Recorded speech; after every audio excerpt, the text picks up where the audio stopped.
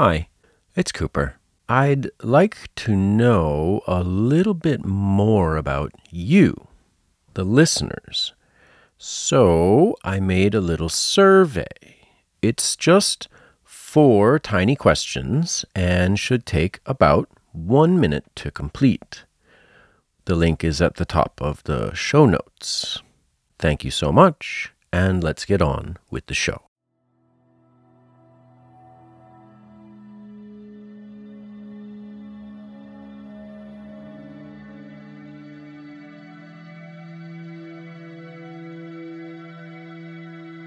Hi, my name is Cooper, and this is A Little English. Every episode, I read a short story. After the story, there are 3 tiny lessons. Well, it's Christmas time. It's not Christmas yet, but it's Christmas time. And in my house, that means one thing: Christmas movies. All December. Home Alone and Gremlins and Die Hard and this absolutely horrifying Korean movie called The Tower.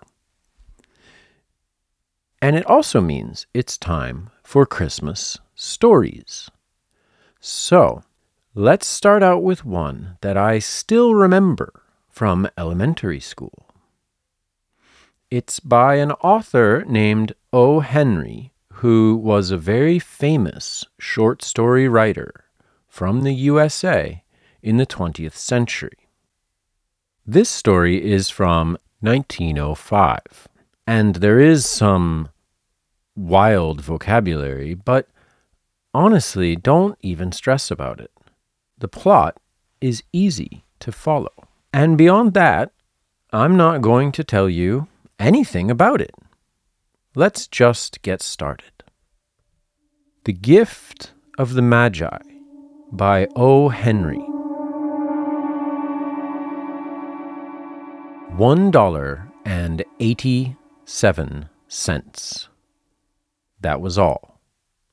And 60 cents of it was in pennies.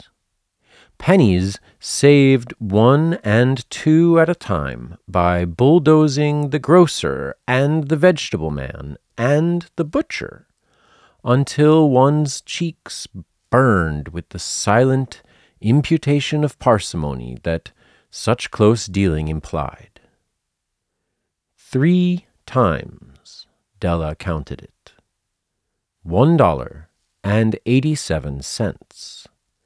And the next day would be Christmas.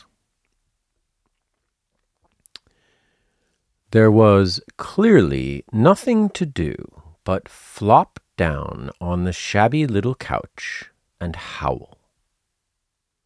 So Della did it, which instigates the moral reflection that life is made up of sobs, sniffles, and smiles, with sniffles predominating.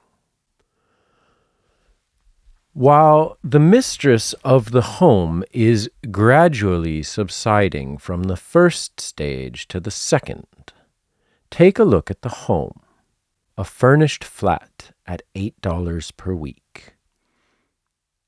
It did not exactly beggar description, but it certainly had that word on the lookout for the mendacity squad.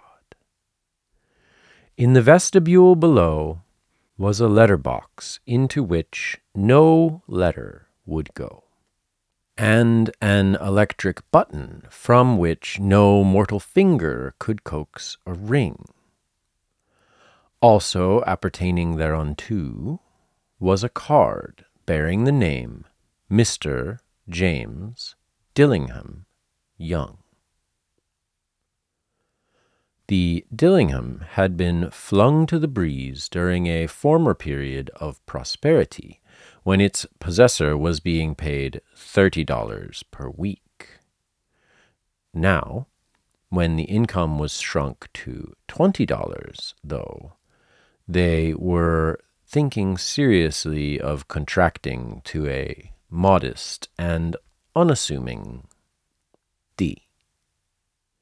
But whenever James Dillingham Young came home and reached his flat above, he was called Jim, and greatly hugged by Mrs. James Dillingham Young, already introduced to you as Della, which is all very good. Della finished her cry and attended to her cheeks with the powder rag. She stood by the window and looked out dully at a gray cat walking a gray fence in a gray backyard. Tomorrow would be Christmas Day, and she had only $1.87 with which to buy Jim a present. She had been saving every penny she could for months, with this result. $20 a week doesn't go far.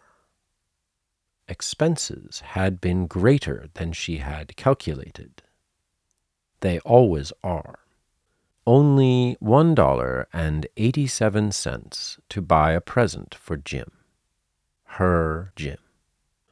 Many a happy hour she had spent planning something nice for him, something fine and rare and sterling, something just a little bit near to being worthy of the honor of being owned by Jim. There was a pier glass between the windows of the room. Perhaps you have seen a pier glass in an $8 flat. A very thin and very agile person may, by observing his reflection in a rapid sequence of longitudinal strips, obtain a fairly accurate conception of his looks. Della, being slender, had mastered the art. Suddenly she whirled from the window and stood before the glass. Her eyes were shining brilliantly, but her face had lost its color within 20 seconds. Rapidly she pulled down her hair and let it fall to its full length. Now, there were two possessions of the James Dillingham Youngs in which they both took a mighty pride. One was Jim's gold watch that had been his father's and his grandfather's. The other was Della's hair. Had the Queen of Sheba lived in the flat across the air shaft, Della would have let her hair hang out the window some day to dry, just to depreciate Her Majesty's jewels and gifts. Had King Solomon been the janitor, with all his treasures piled up in the basement, Jim would have pulled out his watch every time he passed, just to see him pluck at his beard from envy. So now Della's beautiful hair fell about her rippling and shining, like a cascade of brown waters. It reached below her knee and made itself almost a garment for her. And then she did it up again, nervously and quickly. Once she faltered for a minute and stood while a tear or two splashed on the worn red carpet. On went her old brown jacket. On went her old brown hat. With a whirl of skirts and with the brilliant sparkle still in her eyes, she fluttered out of the door and down the stairs to the street. Where she stopped, the sign read, Madame Sophronie, hair goods of all kinds. One flight up, Della ran and collected herself, panting. Madame, large, too white, chilly, hardly looked the Sophronie. "Will you buy my hair?" asked Della. "I buy hair," said Madame. "Take your hat off, and let's have a sight at the looks of it." $20, said Madame, lifting the mass with a practiced hand. "Give it to me quick," said Della. Oh, and the next 2 hours tripped by on rosy wings. Forget the hashed metaphor. She was ransacking the stores for Jim's present. She found it at last. It surely had been made for Jim, and no one else. There was no other like it in any of the stores, and she had turned all of them inside out. It was a platinum fob chain, simple and chaste in design, properly proclaiming its value by substance alone and not by meretricious ornamentation, as all good things should do. It was even worthy of the watch. As soon as she saw it, she knew that it must be Jim's. It was like him. Quietness and value. The description applied to both. $21 they took from her for it, and she hurried home with the 87 cents. With that chain on his watch, Jim might be properly anxious about the time in any company. Grand as the watch was, he sometimes looked at it on the sly on account of the old leather strap that he used in place of a chain. When Della reached home, her intoxication gave way a little to prudence and reason.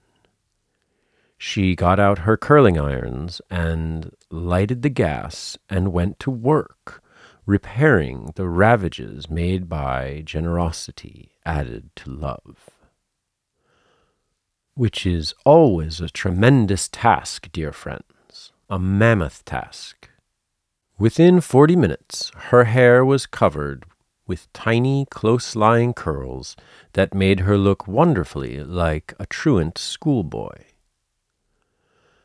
She looked at her reflection in the mirror long, carefully, and critically. "If Jim doesn't kill me," she said to herself, "before he takes a second look at me, he'll say I look like a Coney Island chorus girl. But what could I do? Oh, what could I do with $1.87? At 7 o'clock, the coffee was made, and the frying pan was on the back of the stove, hot and ready to cook the chops. Jim was never late.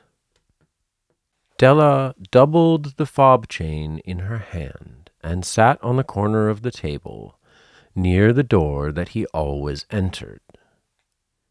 Then she heard his step on the stair away down on the first flight, and she turned white just for a moment. She had a habit of saying a little silent prayer about the simplest everyday things.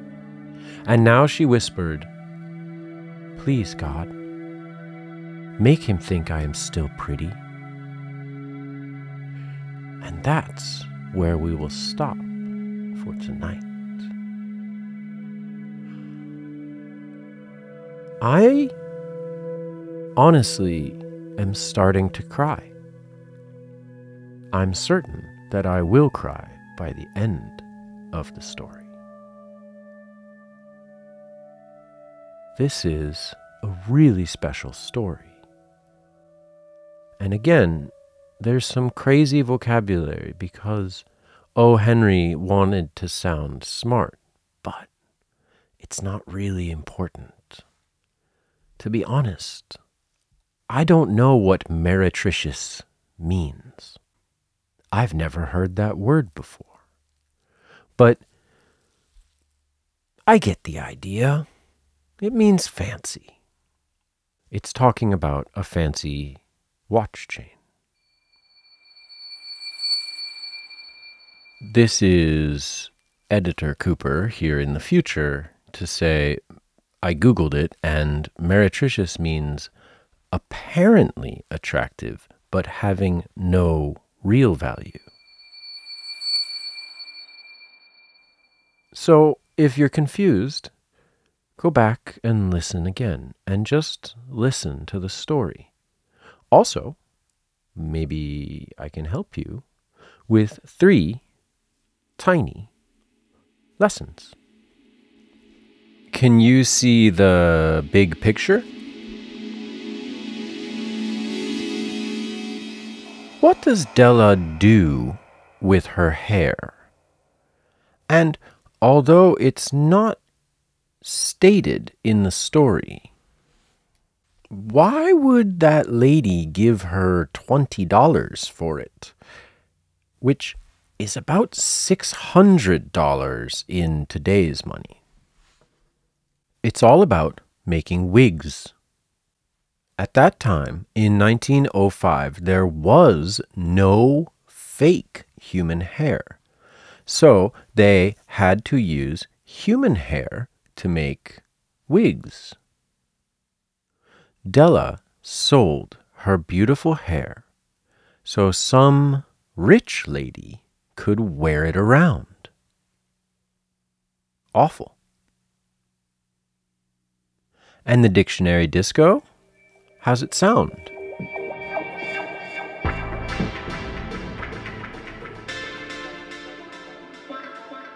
There is so much old vocabulary in this story.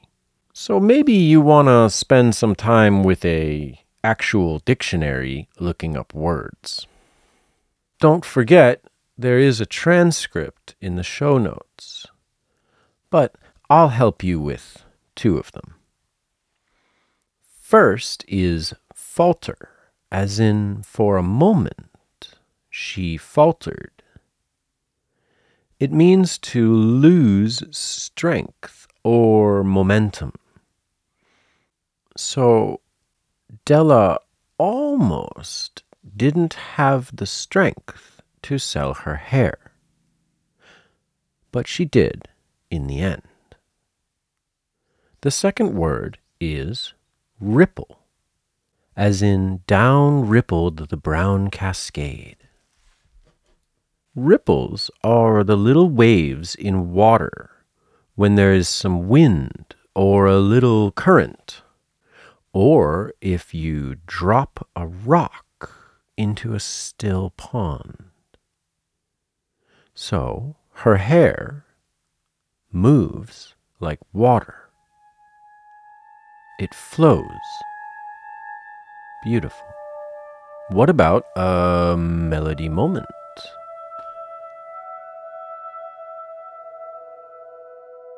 Let's talk about L. This is the sound that's written with an L. I'm not sure where you are or what your first language is, but here in Japan, people have a lot of trouble with L. And there's a pretty simple reason for it. In the Japanese language, you never, ever, ever touch your teeth with your tongue.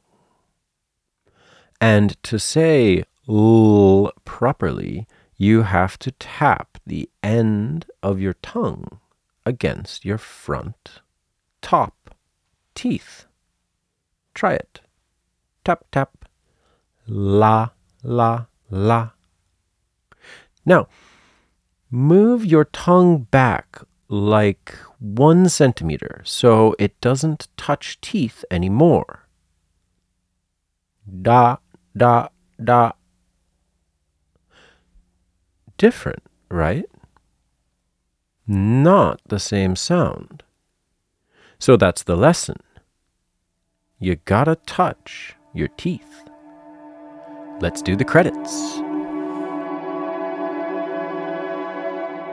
Thank you for listening to Season 2, Episode 7 of A Little English.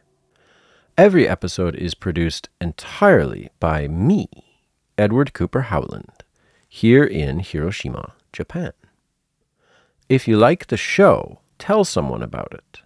A recommendation from a friend is the best way to get someone to listen, and I would really appreciate it.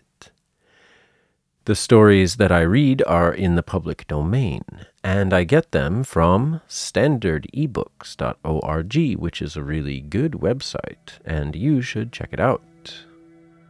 Again, thank you so much for listening. For now, be kind to yourselves and to each other.